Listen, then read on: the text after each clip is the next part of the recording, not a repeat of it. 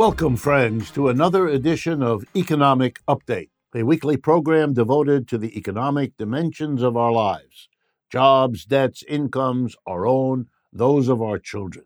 I'm your host, Richard Wolff. Today's program is a little bit different.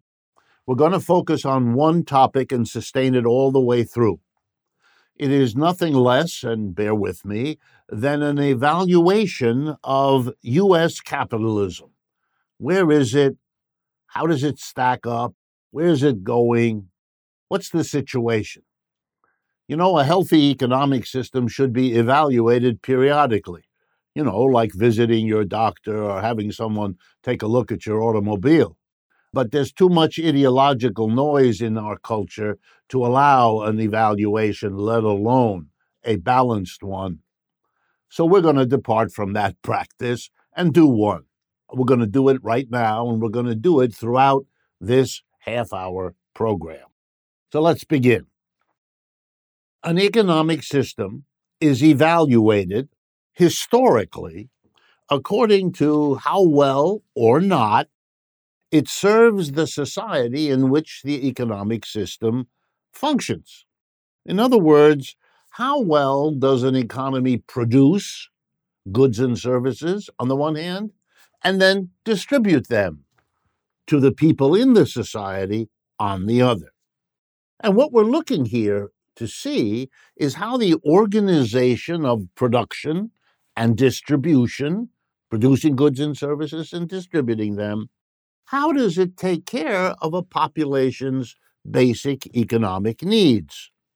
To be healthy, to be safe, to have enough food, clothing, and shelter, and transport, to lead a decent, happy life. How well is the economy performing in that sense? And here's what we know, both in the past and in the present. Some societies can produce only poorly and don't distribute very well either. An awful lot of the countries in Asia, Africa, and Latin America these days are poor producers and poor distributors. And let me explain what I mean. By producing poorly, I use the GDP, the gross domestic product. How much goods in the goods and services area is being produced? And is it growing over time? That kind of question. How is production going? And for distribution, I use general indices. The most famous is called the Gini coefficient. The importance here is just the idea. Are people being taken care of, or is the distribution going mostly to a tiny minority that's rich, and the vast majority of people look at the rich but do not participate or enjoy in the rich? So, production, distribution. Many of the countries of Asia, Africa, and Latin America, and for quite a while, have been relatively poor at producing goods and services and relatively poor at distributing them. By poor, I mean a very large portion of the output goes to a tiny portion of the population at the top. There are economies that are different. The United States, for example, is not poor at producing. It produces a great deal. Its GDP is huge. Its GDP has grown. It doesn't grow as fast as it used to. For many of the last decades, it has grown 1 or 2% a year. For comparison, the People's Republic of China over the last 25 years has grown at 6 to 9%, 3 times or more what the United States has. But the production here is high and it is growing. But the United States is quite poor at distribution. We have a tiny minority of the people who get an enormously disproportionate share of both the income and the accumulated wealth. And then there are societies which are both good producers and good distributors. Northern Europe, the Scandinavian countries, are famous for that. They produce a good bit. Their production grows year after year pretty well. and they distribute relative to the United States and most of the rest of the world much more equally, much less of a gap between rich and poor. And then there are in between. There are countries, yes, that don't produce very well, but distribute quite equally. Eastern Europe comes to mind. They don't produce very well. They aren't grown for most of the last period very quickly, but they are much more equal. They're much more successful on the distribution end. Now, of course, if your distribution is unequal, then the assessment of how well your economic system is doing will be very different. If you're part of the very rich at the top in a society that distributes very unequally, you can be easily persuaded that the economy is doing real well because you are. You are part of the part that is doing well, and you may be quite distant from the mass of the people who aren't. I would talk about that a lot if I had more time, because that's the situation of the United States. I'm an observer, I'm an economist. I pick up the Wall Street Journal or the financial section of the New York Times, or those kinds of outlets, and I read about economic recovery and economic prosperity and a booming economy. For them, everything looks really good, and I understand why. These are the 10% of the people who own 80% of the shares of stock. If the stock market goes up, they're happy folks. But the vast majority of Americans own no stock or no amount of stock that's appreciably part of their standard of living. So a booming stock market leaves them cold. And then when I look at the rest of the economic indicators for the mass of people in the United States, it's not looking good at all, especially the last 2 or 3 years. Wow. What are we seeing? And I'll come back to that. But for the mass of the American people, things are not so good. So a minority, if it's doing well, if the distribution in the country is poor because the vast bulk of what's produced goes to a small number, you're going to get them seeing the economy doing well, whereas the mass of the people are angry, bitter, divided, looking for scapegoats to explain why their situation isn't good, seeing their jobs as insecure, inadequately paying. Look at the numbers. Millions of Americans are quitting their jobs. Unionization is spreading all over the country to places it had not spread before, like Amazon warehouses or Starbucks coffee shops. We see the seething upset of the mass of people next to the minority who keep telling themselves everything is going well. In other words, how you evaluate a capitalist system like ours will give you insights into its politics and into its culture as well. Okay, let's take a look then at the United States, particularly, which is our interest, and let's talk about it. Well, we start with what I already mentioned. We have a big GDP, we produce a lot, but our growth over the last 30, 40, 50 years has been very, how shall I say, modest. The growth of goods and services production has gone up on the average 2%, 1.5%, 2% per year. Now compare that with the People's Republic of China. It's been going up 6 to 9% a year. That's why China has become the great other of the United States, economically speaking, right now.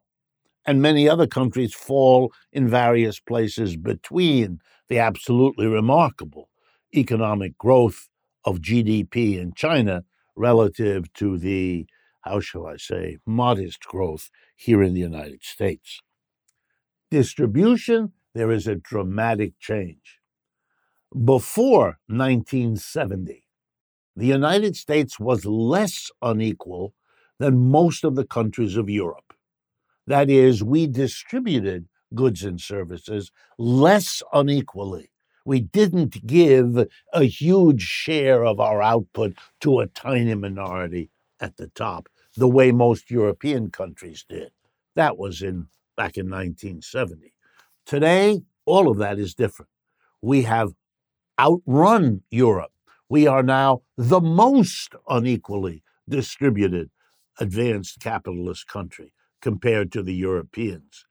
We have, for most of the last half century, distributed the overwhelming bulk of output growth to a tiny fraction of our people, which is why we have mega billionaires, 1,000 of them, of people in this country who are now, or nearly 1,000 billionaires, some with hundreds of billions of dollars. That's an enormously concentrated.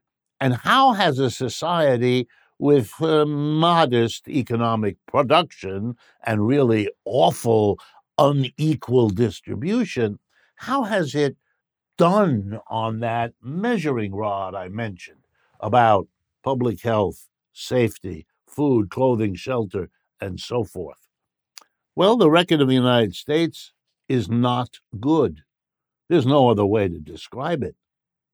We were, as a society, unprepared for the COVID-19 pandemic.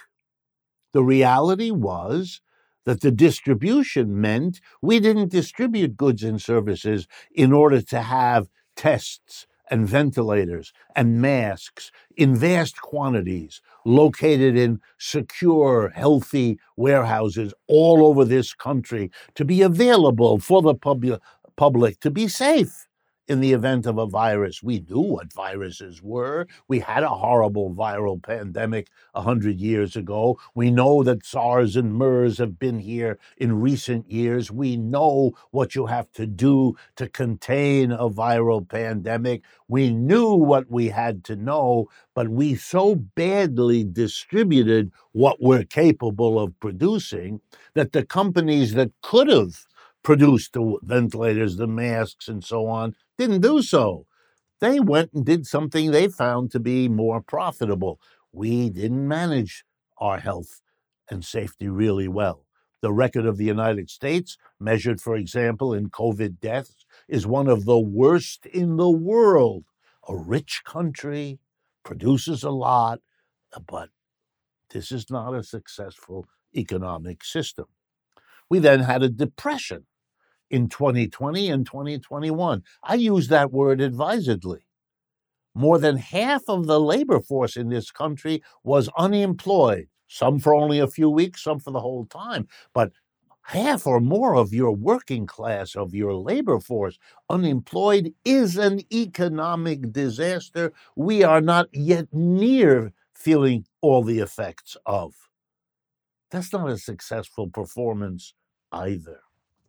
And now the last one, affecting us now. After 2 years of a horrible pandemic and a horrible depression, we are slapped in the face as a people with an inflation running out of control, costing all of us. It's too much, but it's most importantly a sign of a system that isn't doing well. We've come to the end of the first part of today's show. And as always, I want to say thank you to all of those of you whose support makes this show and others we produce possible. To learn more about the different ways you can support Democracy at Work and this program, please go to patreon.com/economic update or visit our website, democracyatwork.info. Please remember to subscribe to our YouTube channel. And I'd like to encourage you to share what you've learned here today with friends and relatives and coworkers. Please stay with us. We'll be right back to continue this evaluation of U.S. capitalism.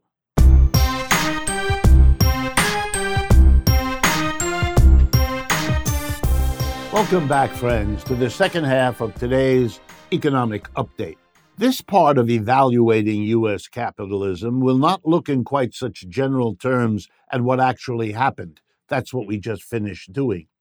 What I want to do now is to look a little bit more closely at what it all means and how Americans have tried to understand the economic system they're living within.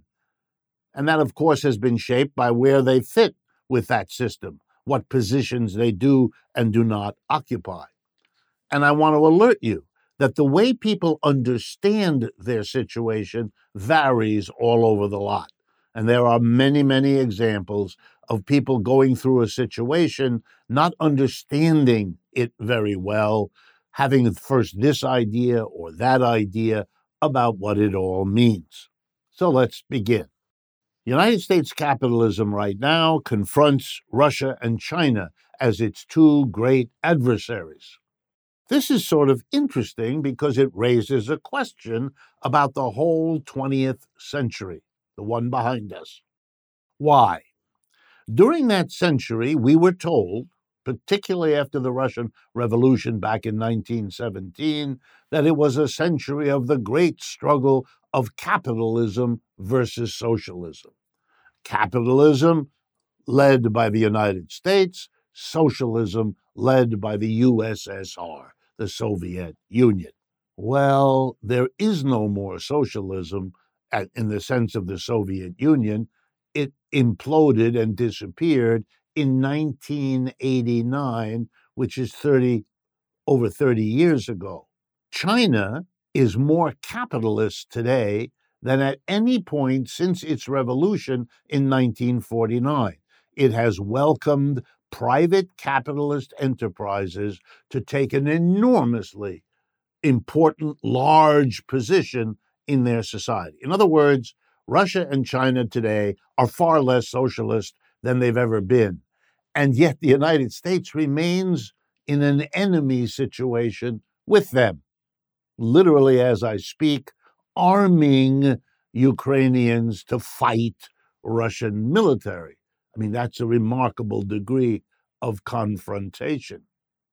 And the attack using sanctions against Russia begins in the early 1990s, literally months after there is no more socialism in control in Russia. So it turns out that it really wasn't a great struggle between capitalism and socialism that characterized the 20th century. People told themselves that, but it was actually something else. It was the growth of American capitalism. The 20th century was the spectacular rise of the U.S. capitalist system to an absolutely dominant position at the end of the century. The year 2000 may go down in history as marking the peak. Maybe 10 years earlier, maybe 10 years later. Those things are never that precise.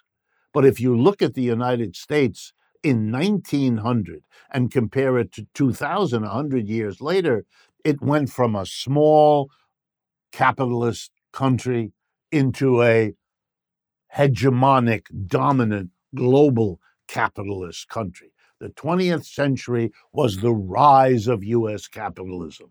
The fact that they thought it was a great struggle of capitalism versus socialism, and that we now can see that whatever it wasn't that, because socialism is gone in Russia, is much reduced in China, and the United States is, if anything, more of an enemy situation with those two countries than it ever was before.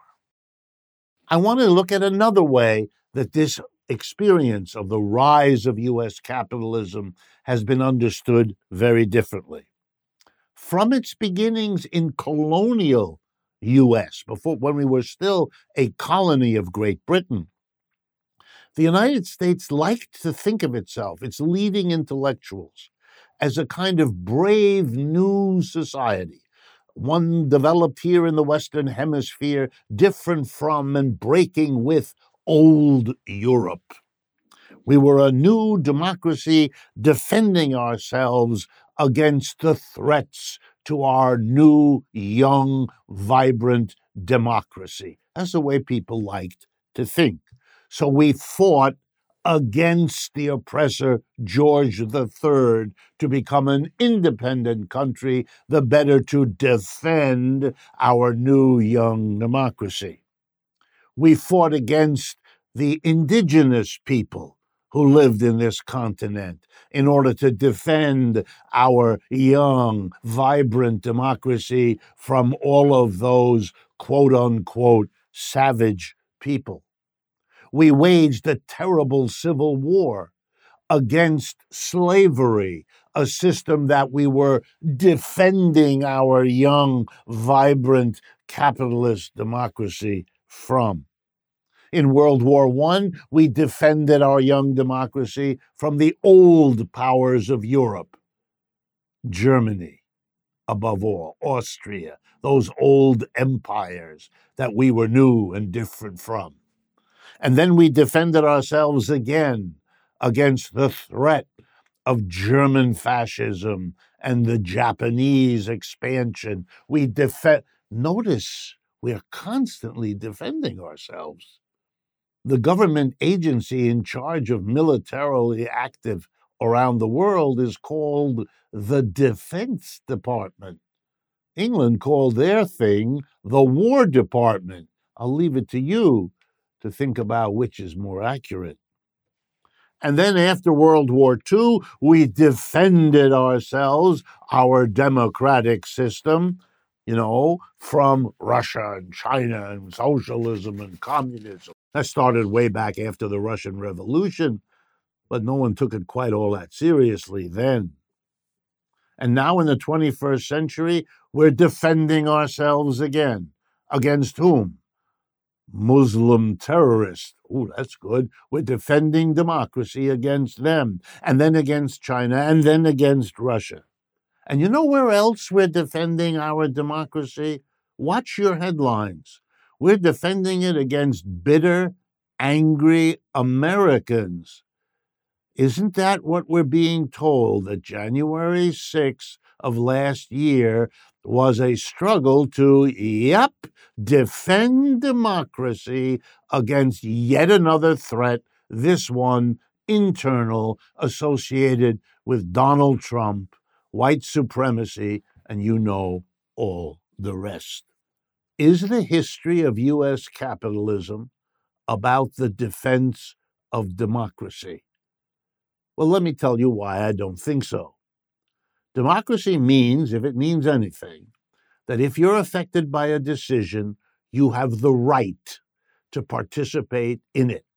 You cannot be made subject to decisions over which you have no power or control. That would be an autocracy or a dictatorship or something like that. Democracy means we, the people, control the decisions we have to live with. And as I have said on this program countless times, American capitalism is not democratic. No capitalism is. Why not? Because that's the way it's organized.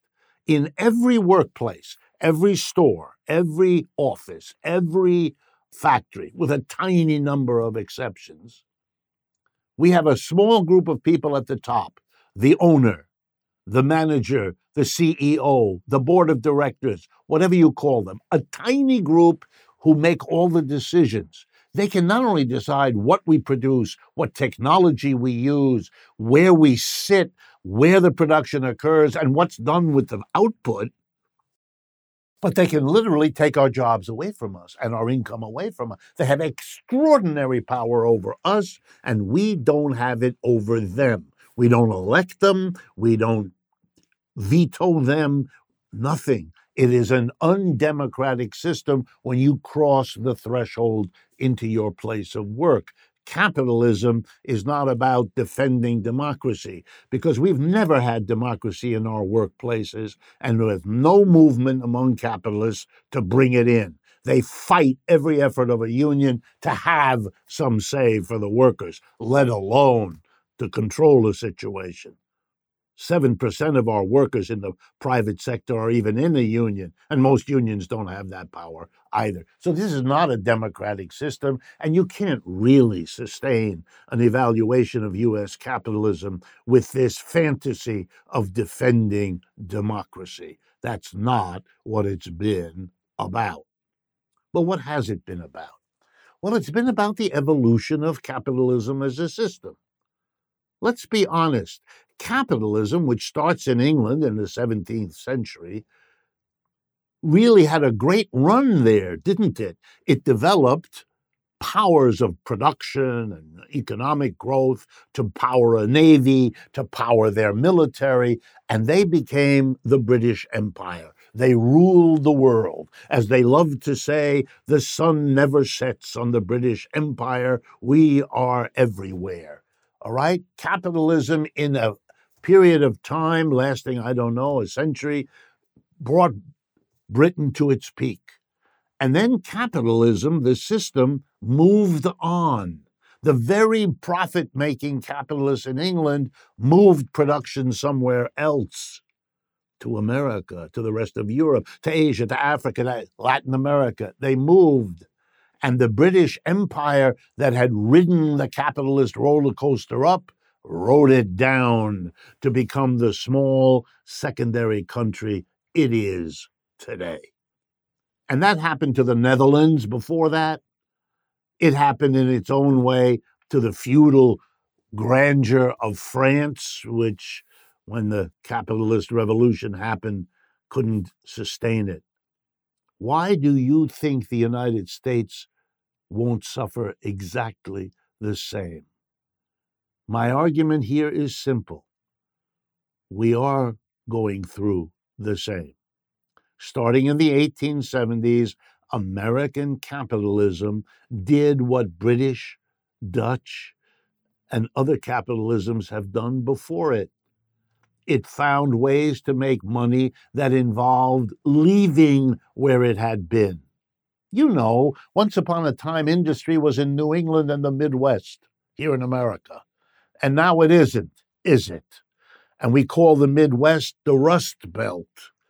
And those industries went to the South and the Southwest and then California and all of that. We know inside our country, but the same thing happens internationally.